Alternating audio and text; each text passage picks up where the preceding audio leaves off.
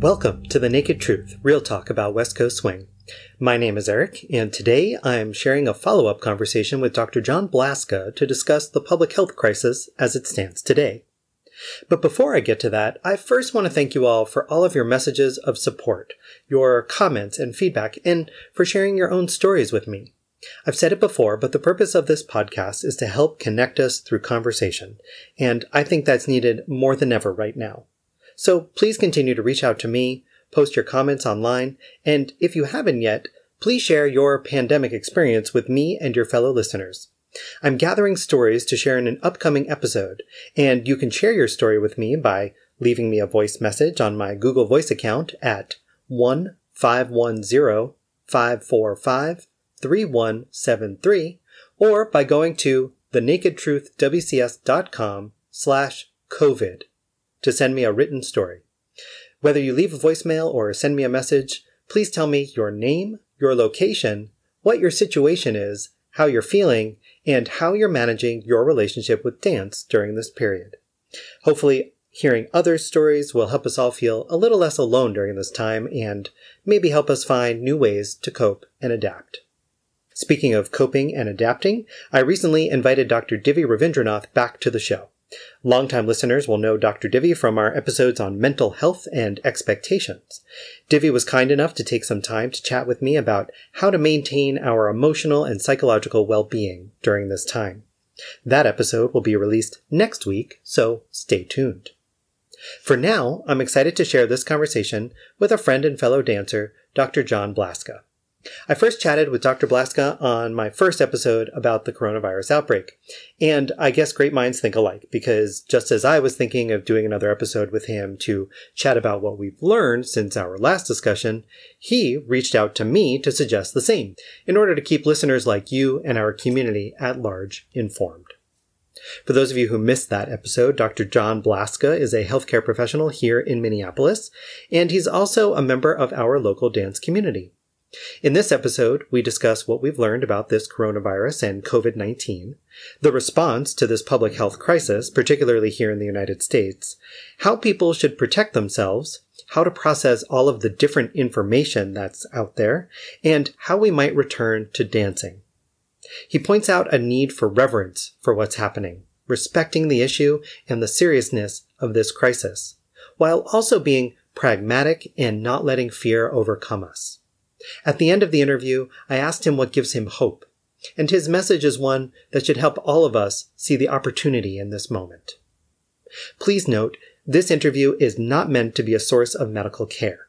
If you have questions about your own health, you should talk with your own medical professional that knows your situation better for personalized information and care. This interview is also not meant to scare anyone, but to provide some information so people can make decisions for themselves. People should take this information and then do what is comfortable for them.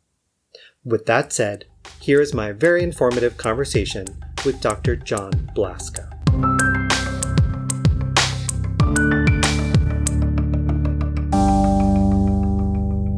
Dr. John Blaska, welcome back to the show. Wish it was better circumstances, but glad to be sitting down with you again. Yeah, it'd be nice if we were doing this, on a cocktail at a patio someplace. But right. Yes, I'm happy to at least be here to chat with you, and hopefully we can offer some good information for your listeners. Excellent. How are you doing, and how has this pandemic been affecting you? Personally, it's been demanding for sure. So there's been a lot of the chaos between both clinic, my role for my patients is I have to kind of understand the trajectory of their care. I have to look at their history. I have to anticipate, if I haven't seen them recently, I have to anticipate where they might be today and where they might be headed as care is suspended for some of them, and or habits under stress. And so I have to kind of anticipate where they are and figure out what resources they might need at a certain time. And so whether it be directing them or whether it be actually caring for them directly, that's part of my equation. And then you throw in the business stuff, which is all over the place right now. Mm-hmm. So yeah, there's been a lack of sleep for sure in this process. Yeah. How it's affected me directly? Fortunately, I don't know anyone in dire straits from this. We certainly have people who are suspected, and we're doing our best to kind of keep them healthy and get them recovered. So I've been fortunate for sure in that case to not know anyone that's been dramatically affected. I have friends that have been, so I guess that's how my link to this has been so far. Yeah. Have any of your patients mentioned to you that they've been infected? There's been a few, yeah. So I think we were probably supporting people with about 4 cases, and none of them have been confirmed because they didn't quite meet the criteria for testing. But the nature of the symptoms and the length of symptoms, so the fact that they've lingered for 2 or 3 weeks suggests that this is probably what they had. And so then, as far as other patients, directly, there hasn't been too much. We have people who are essential workers, and so there are, that stress. So I think a lot of people probably had this a couple weeks ago where they weren't sleeping very well and they had this kind of feverish like symptom or a cough that they were worried about, and so you're dealing with a lot of people that are processing information in the headlines and they have an odd cough and then they begin to worry that they may be coming down with it. So that's probably the biggest thing that we're probably dealing with. But fortunately, Minnesota has reacted quite well, so we're slightly spoiled where we're at right now. Yeah. So if we can maintenance that space, that would be great. But it'd be nice to always question whether it could have been worse. That would have been a much preferable space to be in. Looking back in hindsight in 6 months or a year. So, right. You mentioned that you had a couple of patients who weren't acute enough to get testing. Can you talk a little more about that? What are the criteria for testing, and what's your feeling about how many people aren't making the cut? Yeah, so I don't know where the line is for the testing, because so Minnesota opened a number of testing sites and they were ultimately closed quite quickly because we didn't get the federal support we were hoping to get. And there might be other details that I'm not privy to, so I don't want to draw any complete conclusions on that. But we did have drive-through testing that was open and closed within a week or so, and so a lot of it was severity. That I know that people they didn't have severe enough symptoms to be tested. Other people, they didn't have the contact, kind of tracing element, meaning they weren't traveling in recent times, so they were rejected because of that, because they didn't, meet the exposure criteria.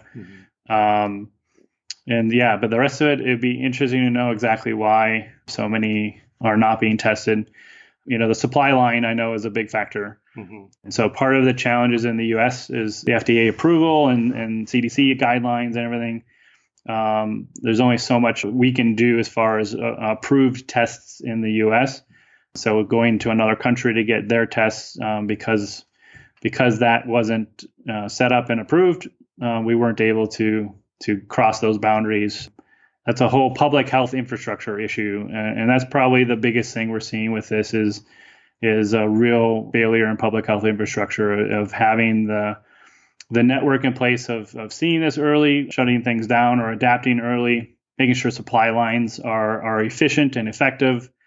So that's probably where we're seeing the most challenge with this in general, and that's probably the best conclusion to make as to why people aren't getting tested at the rate we should be testing them. Yeah. Well, I definitely want to ask you more about the infrastructure piece, but first I want to revisit what we know about this virus. We last sat down, I guess, it was 6-7 weeks ago when this outbreak really started hitting here in the US.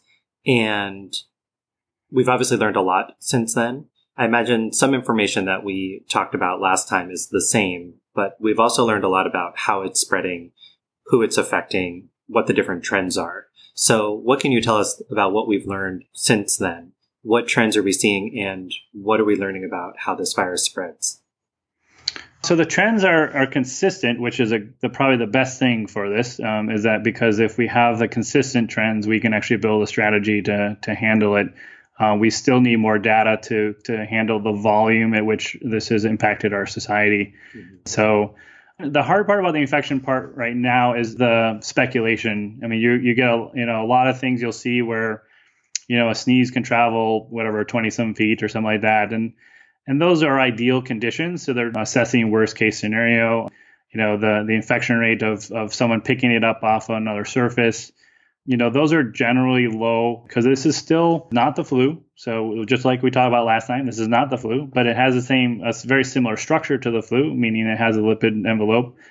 So the hygiene portion of this has been pretty consistent, and the Mayo, I think, are doing a pretty good job with their information to let people know as to how this spreads and demand. Mm-hmm. And so it's generally going to be close quarters as to where or why this has been challenged. I'm sure there's outlier information where someone picked it up off a surface and happened to touch their nose or whatever. And so hopefully we'll have more of that information. My advocacy in all this is like what people have been doing in the last few weeks is what we should have been doing for forever with regards to the flu season, with regards to the cold season even. And too many people try to go to work when they're sick, and I understand for sure this isn't our issue society-wise that we need to talk about, but some people have to go to work, and that's a risk, And so when people weren't feeling well, if we were in a habit of people weren't feeling well, they could stay home, that would have done a lot for our numbers. And so the rest of it's kind of it's a hygiene and a reverence type of thing. So we have to make sure our hygiene is good, and that's washing our hands. And so sometimes when people are talking about wearing gloves can give us overconfidence sometimes. So then we tend to be a little bit relaxed in our practices. And gloves should be changed at any time there's potential infection, or the gloves should be washed, which if the gloves are going to be washed, then you might as well wash your hands. And so there's specific instances there. So I don't want to negate what people are doing for personal comfort and or personal exposure. But, hygiene is really quite important. And having reverence for what this is, and that we can't be in the attitude that a few symptoms here and there is something we can just wait and see what might happen. We need to address things earlier as for normal cold and flu season. And then this is going to likely add another season. It'll be interesting to see if this is a one and done thing, but I'm guessing we're going to start seeing a coronavirus type of season. I think there's at least that potential. And so hopefully we can get ahead of it just like we can with flu and treat it accordingly.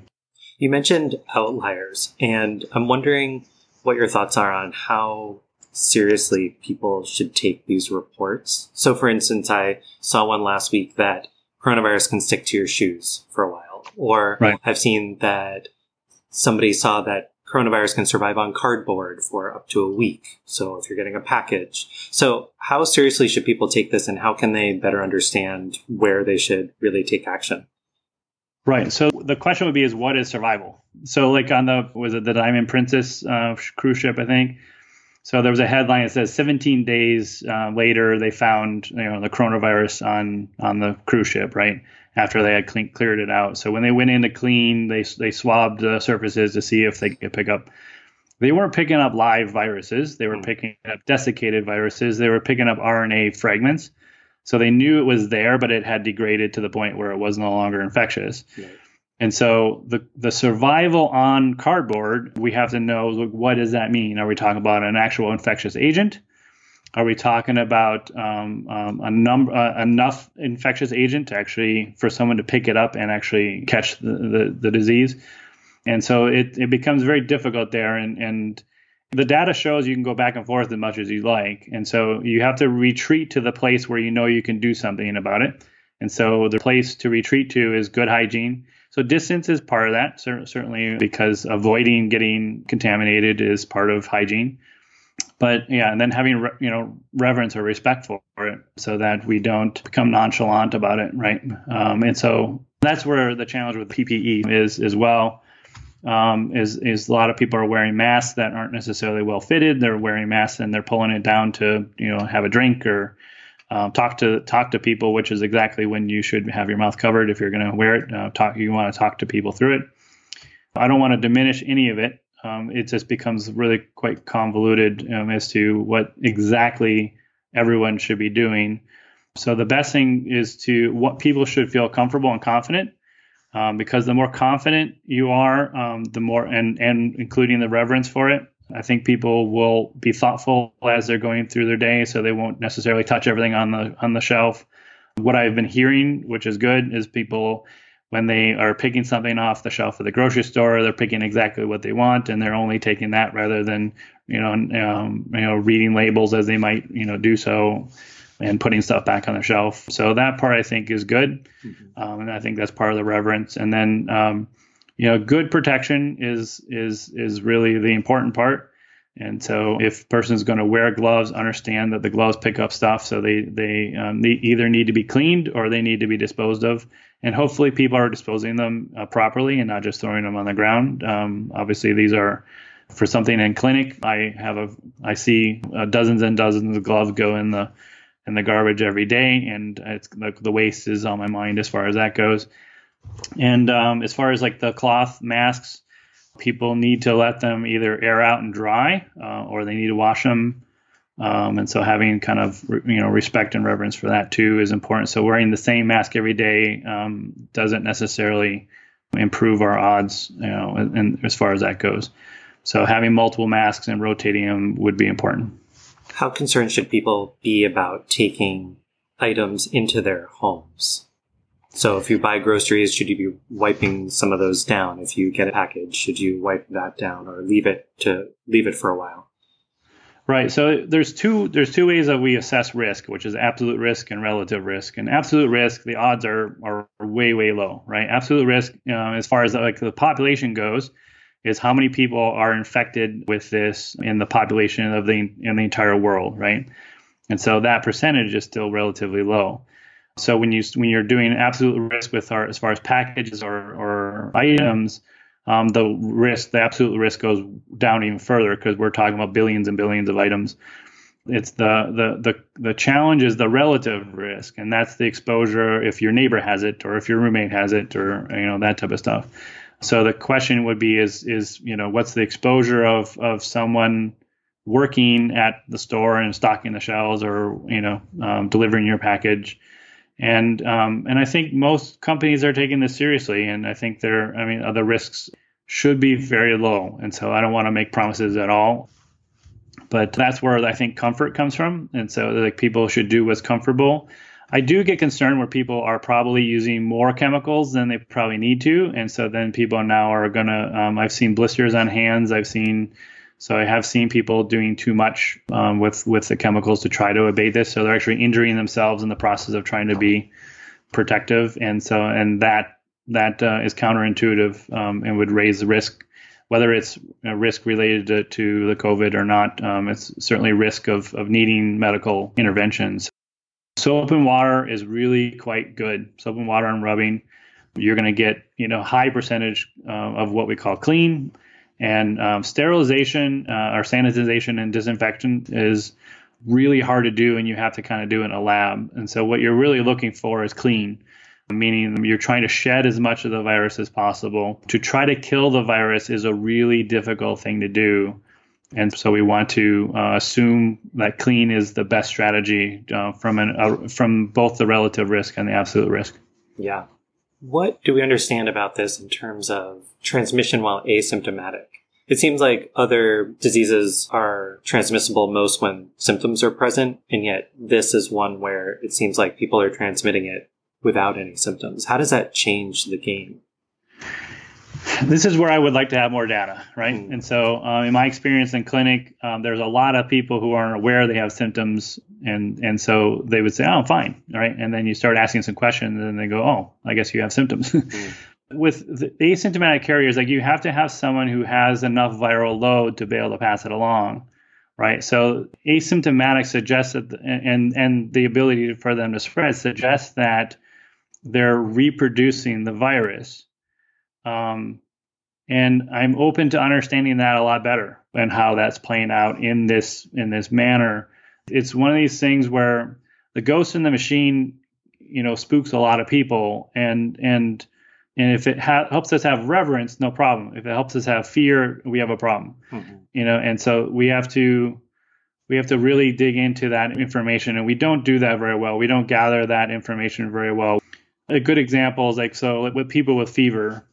So there's a lot of people that don't have 98.6 as their normal temperature. So when someone has like 97, maybe it's a high 97 normal temperature, A 99 fever is 2 degrees, and you're at a reasonably high fever for people. Mm-hmm. And so a person with a 99 fever might get, neglected as having symptoms, and to differentiate that requires enough questioning or differentiation to be able to make those conclusions. Right. And we don't do this normally, and this kind of goes back to the public health infrastructure. We tend to try to rule out versus seeking to rule in. Mm-hmm. And because ruling in has other consequences, and I think that's a much broader kind of conversation. But when you are suggesting that someone has even a subclinical diagnosis, you're suggesting that person requires treatment, and arguably they do. The question is, we don't necessarily treat those. So then what? So then we've given a person a diagnosis, but we say, well, go home, and we don't, because we can't do anything. And that reality has been very prevalent in this whole process, is that because we have a lot of people who are definitively sick, mm-hmm. being sent home to go, hopefully it won't get worse. And that's definitely a problem that's being revealed with COVID. Yeah. So speaking of the data, something that is really important in times like these is testing. And as we said, not everybody seems to be getting tests. But I was also reading about how, the United States currently, I think this week, actually started leveling out on new cases. But there's an argument being made that the reason we're leveling out is because we've just maxed out on testing. Like, I think we've been doing 145,000 tests per day for the last few days. And so, of course, we're maxing out. But the positivity rate, the number of tests that are done that come back positive, is pretty high, which suggests that we're not testing enough of the population to really have an accurate reading. Right. What's your feeling about the testing situation as it stands in the United States now, and where we should be moving going forward?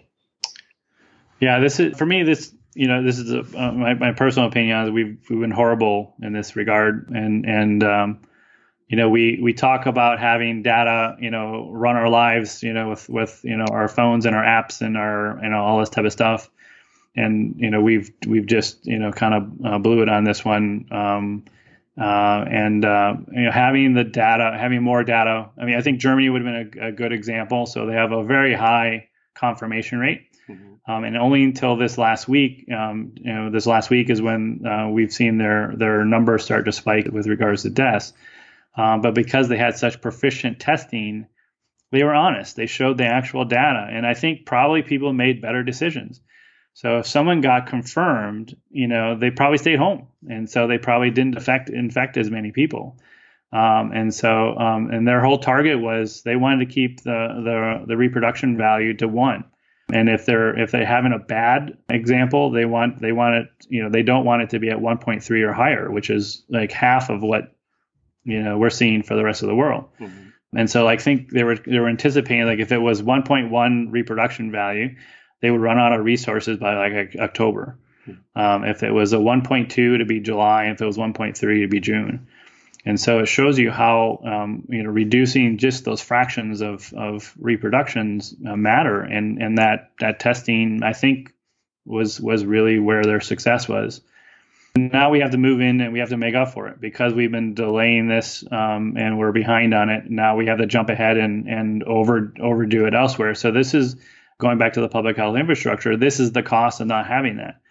When we didn't act early enough, we could have done a lot less and gotten much better results and taken care of people and protected people. But now that we keep delaying it, the cost, we have to invest even more to get ahead of it, because the only way out of this safely is with more data.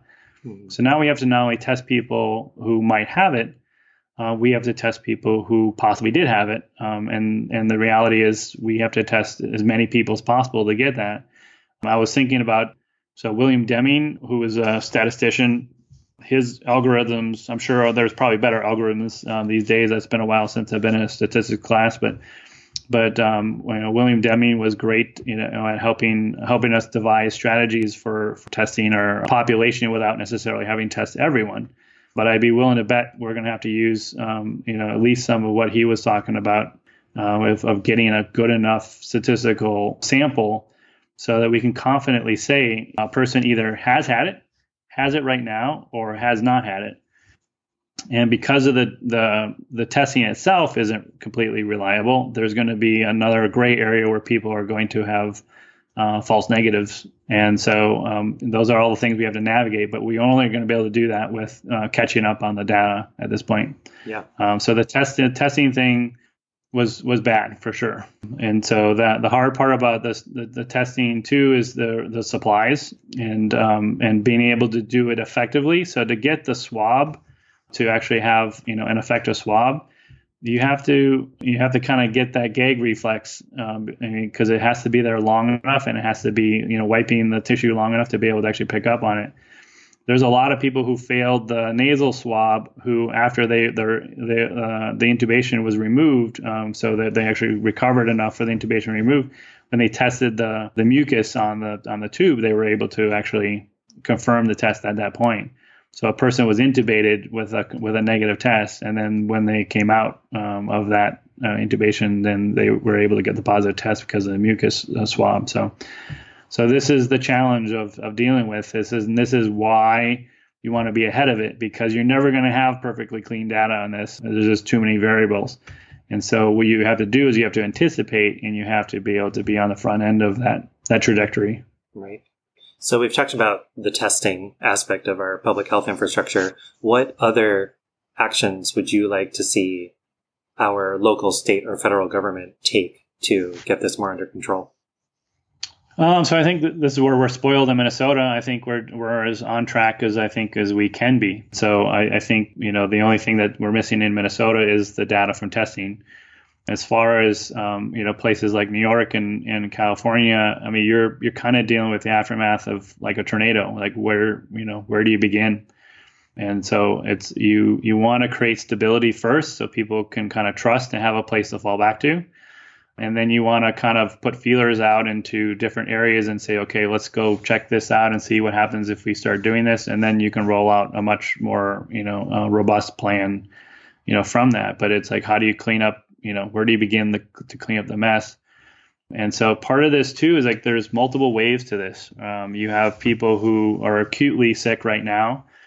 You have people who have been, so they're not acute as far as like a 7-day, or like being infected right now, but they have acute conditions. Maybe they're coming out of surgery, so their care is still acute.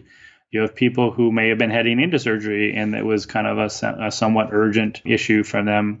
Those people have been suspended, and they need care. They need some sort of support and or stabilization during this time, and hopefully they don't have an episode that makes it more urgent.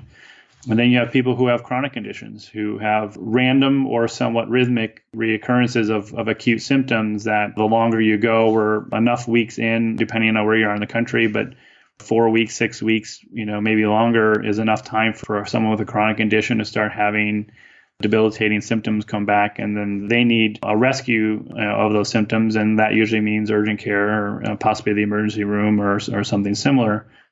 And then you have a fourth wave, which is basically just the demand on everybody, the demand on the frontline workers who have navigated this as well as they could, and they're going to need the opportunity to be able to recover and just reconnect with their families. But you have people who are, the economics of this is really debilitating and demanding. And that's the last wave. That's certainly a wave. That wave is already happening, of course. So you're going to have people that are, because of those stressors, are going to end up in more urgent need. But, when we're all done with this, it's going to be, that exhaustion from the demands that we're going to have to care for as well in this process. And so that's where all the states, it's good to see the states are kind of banding together, because that will offer more consistency, especially ones that share trade routes as far as like highway type of resources. That I think will help make things a little more consistent, because even if you have things stable, like here in Minnesota, interstate commerce then makes our space vulnerable again. And so we have to be thoughtful of that. And I think you're seeing that with the pork plants along I-90, both in Minnesota and South Dakota. So that's likely, a trade route or a trucking lane that we'll probably find out more information in the future here. Yeah. So when we talk about flattening the curve, the whole idea is to minimize the sort of spiking of the number of cases so that our healthcare system can handle the volume. But my understanding is that flattening the curve doesn't necessarily mean that there's going to be less cases, but that it will be more even over time. Correct. The infection rate will be slower such that our healthcare system can handle the volume. It'll have the capacity to respond. What does this look like in the long run? If we do flatten the curve, what is your sense of how this plays out? How do we get back to quote unquote normal life? Where does the end of social distancing take place? What does that take? Yeah, that's a big question. Yeah, the flattening of the curve is, you're right, is the part we have to kind of think about when we're having the spike, is that you have all the downstream effects of that, right? Because you have people who become nervous and anxious, and then that creates other urgent, either actual urgent, meaning that it causes some sort of injury to the body that requires urgent care, or it creates the appearance of urgency. And so they're getting critical care, and even though they might have not necessarily need the full critical care, which then changes where resources are going. And so flattening the curve is definitely mandatory for reducing the use of ICU beds and ventilators and other resources there. But you want to extend it as long as possible, because part of the only strategy we have is somewhat the herd immunity. So the more time that passes, the more people are going to be infected. And yes, the more people are going to recover. And so hopefully we'll see that more people had it and recovered than we anticipated, or we've currently assessed. And we'll see what we wish is that some people have some level of immunity, and that helps with stabilization of this over time. And so the as far as the rollout of like public connections, it's very difficult, right? And so it's, you have to kind of keep in mind from a business standpoint, can a restaurant survive on having a third of the people in the restaurant that they would normally have? Is it even worth it for them to open if they're at that level? And so a lot of people say, well, I want to support them, and that's great. But some people won't feel comfortable going to sit in a restaurant. Some people, but then, like I said, just the economies of scale to have a third of a business running might not be sufficient for people to make ends meet. So those factors are certainly involved. The contact portion of this is going to be nebulous for a long, long time. So we certainly have strategies based on information of infection, but then it's also people's comfort. So in the next 3 months or 6 months, a lot of it's going to be based on what we know of the infections in the area. So that should help keep people more at a distance. And we might be using barriers, so masks and the plexiglass screens you see at the grocery store and that type of stuff.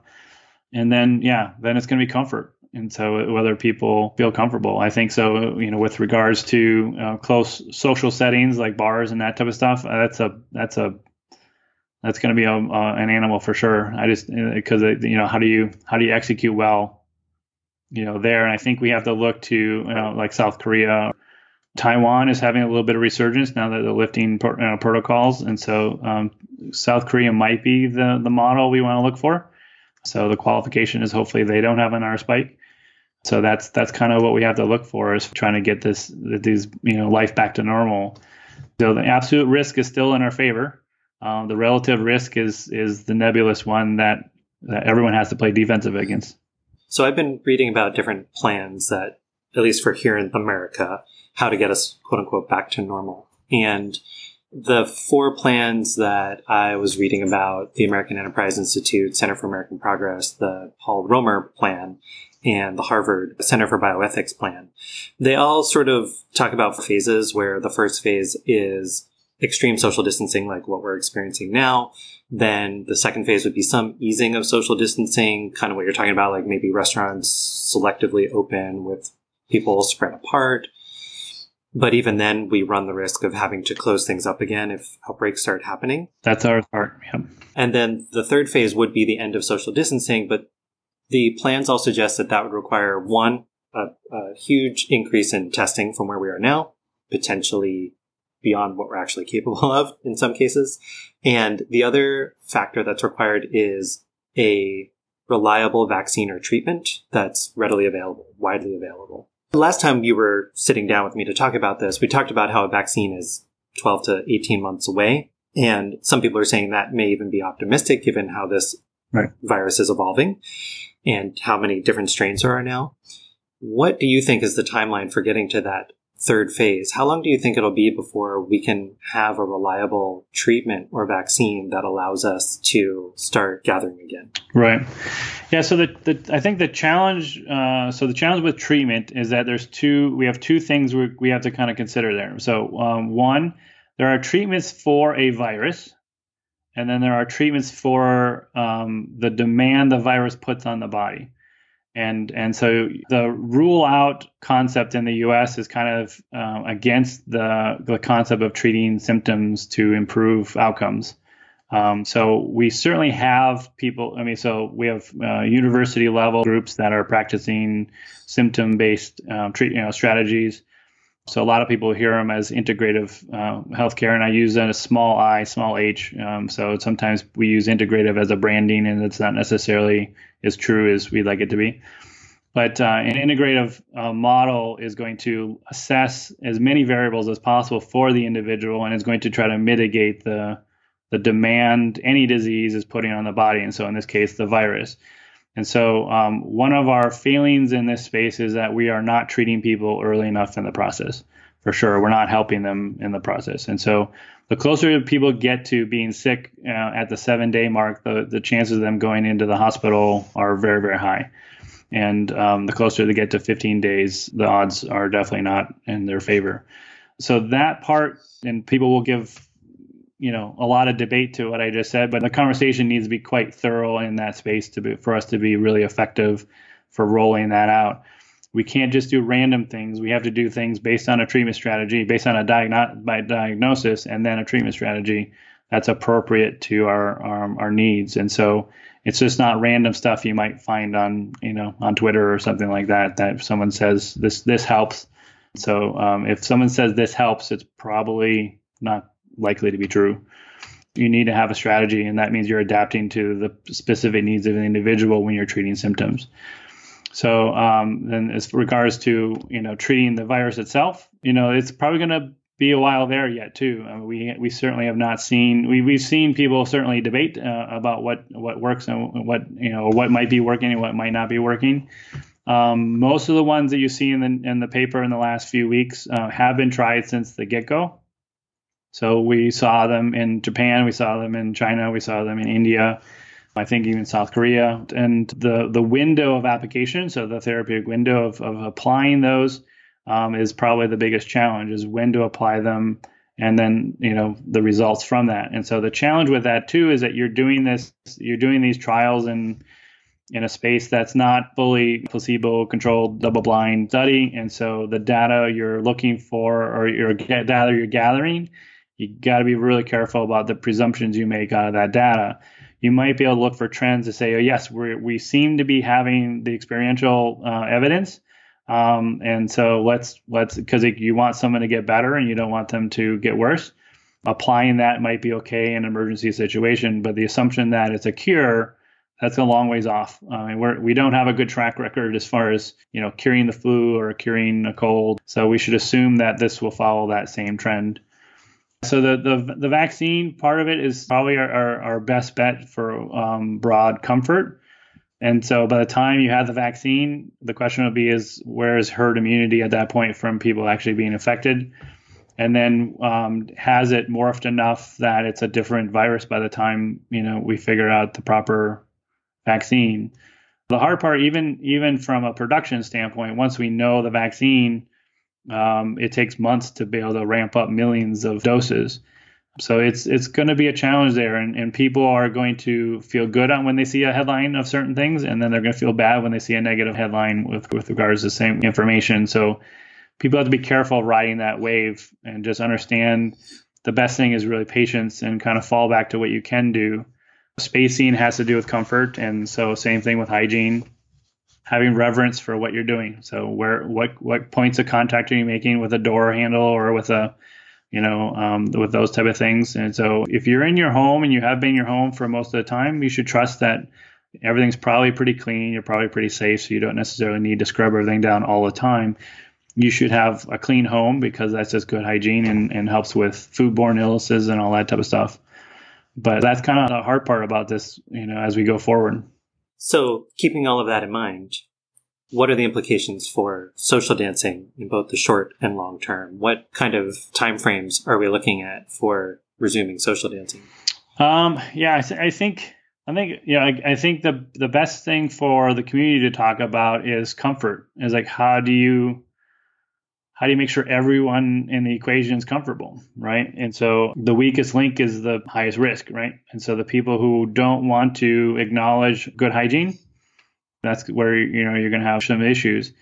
Dancing with masks might be a reasonable option.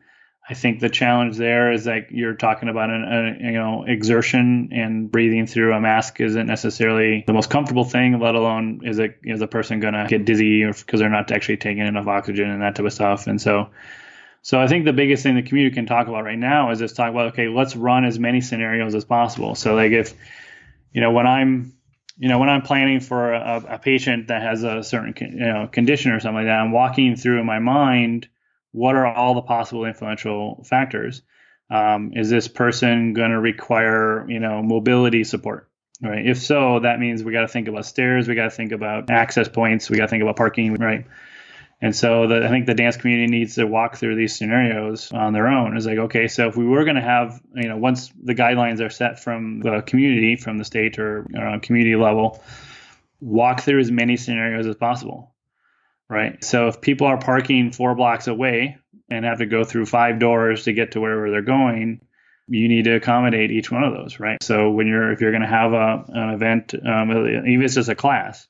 So let's say you're having an event that's below 10 people. So you're essentially going to have a class. Where are all the points of contact? Right. And so you wipe down all the doors. And so then you have people wash their hands. And then you have some, sanitizer in the room. Temperature readings are a reasonable option, but again, it'll be interesting to see where they say the cutoff is, right? So do you have to have the 98.6 that we normally expect? There are a lot of variables there. So depending on where the temperature is taken, how it's taken, so the type of thermometer, you're going to get variables there. And then if someone has a normal temp of 97 and, they're coming in at 99, is that within the bounds? Because like the level was said, as long as you don't have a temperature of 100 or more.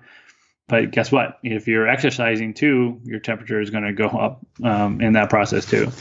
Right. So the dance community people need to kind of roundtable this, and they need to walk through the scenarios of where vectors. So when you're calculating vectors, is how an infectious agent is getting to the point of the class or to you as an individual. That's the best thing I think the community can start doing, so that you have as many of these vectors understood as possible. Because then the next part is going to be having the conversations with the people who are coming to your classes or coming to your events. How do you effectively ask them to engage? How do you ask them to care about themselves enough to care about others? And if everybody does that, odds will go in people's favor quite quickly. I think that's how you begin your strategy. And then the last little bit, which is the risk you can't control, that's where you'll look to people providing guidelines for that. But I think the biggest thing is what is your customer's experience? What are the vectors, and how do you mitigate those as much as possible? So my feeling is that local dancing, because if we can contain the outbreak in certain localities, that local dancing potentially could resume within a few months, right, depending on how things play out. And again, that will be dependent on each locality and each jurisdiction and what's right and appropriate for them, right, as well as all the other things we talked about, like testing and treatment, the capacity of the healthcare system in that area. I feel like bigger events, weekend events, where people are traveling from different localities to one hotel, is a much, much higher risk scenario. And I know I'm being kind of pessimistic, and I think I frightened people on the last episode by saying that I don't think those kind of events are going to be happening for probably a year or more, because it would require a reliable treatment or a vaccine or herd immunity for us to have a low enough risk to make those possible, right? Because if we run through the scenarios of people, let's say even 200 people at a hotel, there are so many vectors and so many variables at play that even if one person has it in that hotel, Right. you're putting everybody at risk to get this. So until we're at a point where we have reliable treatment, vaccine, or herd immunity, I just think that's, I guess in my own personal opinion, not worth the risk, or that there will be not enough people willing to take that Right. risk to make the event Right. viable financially. Does that sound about right to you?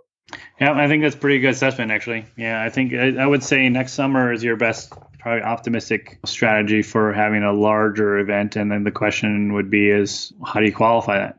Because it kind of comes down to asking your customer, to your visitor, to be honest and truthful and say, look out for me as much as I'm looking out for you.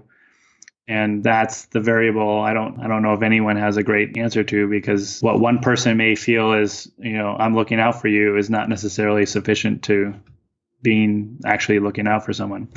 So I would hope by Christmas people would have a pretty good idea as to what to predict for next summer. Meaning, I think we'll have enough data, enough reliable people who have seen infectious agents, and seen the dissipation of them, will have people say, okay, yeah, this is definitively dissipating. We could probably go back to normal, right? And the best case scenario would be is that a lot of these, like SARS and MERS, they surged and then they died away, right? Clearly, this is a much more significant surge. Does it follow that pattern, though? Does it just kind of dissipate and go away and we don't see another variation for quite some time? Or does it morph enough where we have another round that's actually separate from, so it's not, COVID-19, it's COVID-20 or 21 or something like that? And certainly there's speculation there, where they're following the genetic profile. And I don't know if it's changed enough to cause a separate condition. I haven't seen. If people are suggesting it, I guess to me that would be a flag. I would think that's a conclusion that's just too easy or too early to make. But as far as local events go, I think there's a reasonable opportunity to be able to pull some of that off. I think, again, here in Minnesota, I think we have a unique situation that, as things are lifted, the trend's going to still go up. We're still going to get more cases. If it doesn't spike for the summer, that would be great. But then we do have to worry about it for fall as the weather changes and people go more inside. But I think it might be possible for local events to thoughtfully walk through all the factors and devise a strategy where everyone that is coming is willing to commit to those levels. 5 hours of social dancing has its own risk versus an hour-long class too, right? So those are all factors that have to be kind of walked through, and people will have to have those vectors in place so that when the data comes available, the information comes available, they can plug in that data to their models. I know there's probably not necessarily a ton of dance teachers that are ready to develop a vector model for their event, but it's a good business thing anyways. It's an odd business one in this case, but it's a good business thing anyways to know where your customers are coming from. So having those conversations are probably good for business in general. And then plugging the data in this case, we're talking about infectious vectors, is something that will be necessary, to be honest with you. If someone wants to put together an event, right? The business part of it, is a whole nother animal. And I empathize with those individuals who are trying to calculate how to have a business and a fun event, because there is both elements to that. And we're seeing the cost of that demand right now, right? Is how business is interrupted by a health issue. So not to leave everybody on a down note about events not resuming anytime soon, what gives you hope right now? I have a weird habit, I guess, now of being just pragmatic, and that's just kind of been drilled into me after 10 years of practice and probably longer than that. I've traveled. I did rounds in a hospital in Dehradun in India, and I did one in Shanghai. And we had like TB around the corner, and we had a polio case in India. And you see, what is needed to protect people, right? And then you also see where the bubble ends and where people are kind of doing normal life again. And it's the pragmatic element that allows that to be the case, right? It's different with a respiratory, infection because of the way it spreads. But we've been dealing with this for a long, long time. And I think if people can kind of fall back to good self-care is self-confidence. Self-care is a discipline. Self-care is recognizing the benefits of looking out for oneself as well as others. And then obviously it gets into much more detail than that. But I think if we can learn the lesson of self-value and refinement, so people call it like self-cultivation, that we can refine our experience, that we can actually improve our quality of life beyond the basic needs. I think that's the opportunity we have ahead of us, is that I think rather than trying to just keep our heads above water, which I think is, and I don't think it's even necessarily the American way, but it's certainly part of the American way, which is like if you were to say, hi, how you doing? And people say, oh, I'm so busy, right? It's like we measure our value by how busy we are. And clearly, I'm hoping, I guess, I don't want to make assumptions for people, but I hope people are finding that they don't need quality of life measured by how busy they are. And I think that will be a good fallback position. And I think that's what gives me the most hope is understanding that this has revealed the challenges we have in our society. We have valuations that are not consistent with what we're seeking. When we're seeking fulfillment, finances certainly are a key player in that, but to suggest that that's the only one to pursue is a challenge within our society, for sure. The concept that people need to be working 3 jobs to make ends meet, we can improve upon this. We can have fulfillment, and people can engage in different areas and have fulfillment from those different areas, but we don't need to do it at the cost of other people's quality of life. That's where I guess my hope is that we'll start to realize that we can do a lot more than we might think. That the life that we might have had envisioned of 2020 when it was 40 years ago type of thing is more accessible than we might realize. But we don't need to invent our way out of this situation. We need to go back to the principles of what really a good life is. So a simplified version of Maslow's hierarchy is people want to feel safe, they want to feel valued, they want to feel loved. And so safety is about the physical component. Is your body safe? Is there a roof over your head? Is there, are the stressors in play? Are they, reasonably addressed? Valued is where it becomes more complicated, because that's where kind of we have our ego. And so what is value? How do we assess fulfillment? And love is more ethereal, but people get it. It's connected. Being connected to people, being connected to nature, being connected to our pets, being connected to something that kind of brings us joy, right? So even if it's a hobby that we go, oh, I created this, I cultivated this, and I refined this, and I got better at it. And so, which is, I would hope a lot of dancers would connect with. So if we can fall back to those kind of elements, it's like, am I safe? What are my values as far as fulfillment goes? That's probably the biggest challenge. And then connected, and people should know they're connected, even though they may not feel it all the times. And so it's hard to trust. But people should definitively know that there's a connection there. You're connected to the food you eat. You're connected to the people around you. Our value system can kind of put us in denial in that space. So then the values is where we can spend more time on and kind of digest all the factors. So that would be where I would have hope. Yeah. And I think a lot of people are, from the conversations I've had with people anyway, taking the time to take stock and think about what really matters. I'm seeing that actually a lot in the dance community. Good. With respect to people really valuing the joy of dancing itself and the friends that they've made along the way. So yes, I hope what you hope for as well, that people really take the time to think about what really matters. Yep. And knowing that, like you said, this will end. There will be an end to it, and we will get back to life. The question is, do we want it to be the same normal that we came into it? Right. What changes can we make in this time? I agree. Well, thank you so much, John. I really, really appreciate your time and your expertise.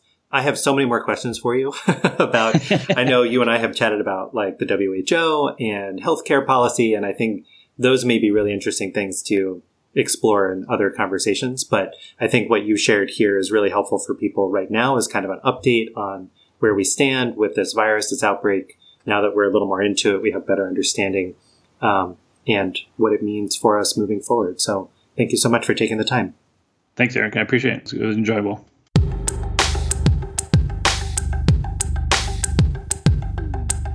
John is incredibly knowledgeable, and he makes sure to stay up to date on the details of what's happening during this pandemic. He's thoughtful and cautious about the information that is coming out about the virus, the disease, and how it gets transmitted. But I also love how thoughtful he is about healthcare more broadly. I've had the chance to chat with him over drinks or a meal about the need for healthcare reform, and you get a taste of some of that in our discussion here. This outbreak has shed a light on a lot of the weaknesses in our healthcare system, from how we diagnose and treat patients, to our healthcare infrastructure, to our healthcare policy. But as John points out, this is also an opportunity to think about not only how we treat people medically, but how we treat ourselves personally. Self-care is important whether there is a public health crisis or not, and it is critical to our well-being. And part of that, as John notes, is how we value ourselves and our time. This outbreak has forced many of us to slow down, and in a culture where value is often measured by busyness, this can be an extra challenging situation. Again, we'll talk more about emotional and psychological well-being in next week's episode with Divi, but I hope we all think about how we care for and value ourselves and others during this time. We need to be safe and do our best to keep ourselves and others healthy and stay connected to one another through this period. Don't forget, this podcast is here to help our community stay connected, so please share your pandemic experience with me. Go to thenakedtruthwcs.com/COVID for instructions on how to contact me. That's thenakedtruthwcs.com/COVID. In the meantime, share your thoughts on this episode with me and your fellow listeners. You can post a comment on the website, you can respond to our post on Facebook, or you can share your thoughts in our discussion group on Facebook. You can also email me at thenakedtruthwcs.com or through our Facebook page. To get the latest news, you can like our page on Facebook, subscribe to our weekly email newsletter, follow us on Instagram at thenakedtruthwcs, and if you really want to reach me, the best way to do that is by following me on Twitter at nakedtruthwcs. Don't forget to subscribe to our podcasts on Apple Podcasts, Google Podcasts, Spotify, or wherever you listen to podcasts. Again, I've made all of our episodes from the very first one available for you to catch up on, re-listen to, or share with someone new. If you enjoyed this episode, please take a moment to leave us a review on Facebook, and more importantly, if you're on Apple Podcasts, please take a moment to rate us and give us a review on Apple Podcasts. Most importantly, please be safe, healthy, and well. Thank you so much for listening. My name is Eric, and that's The Naked Truth.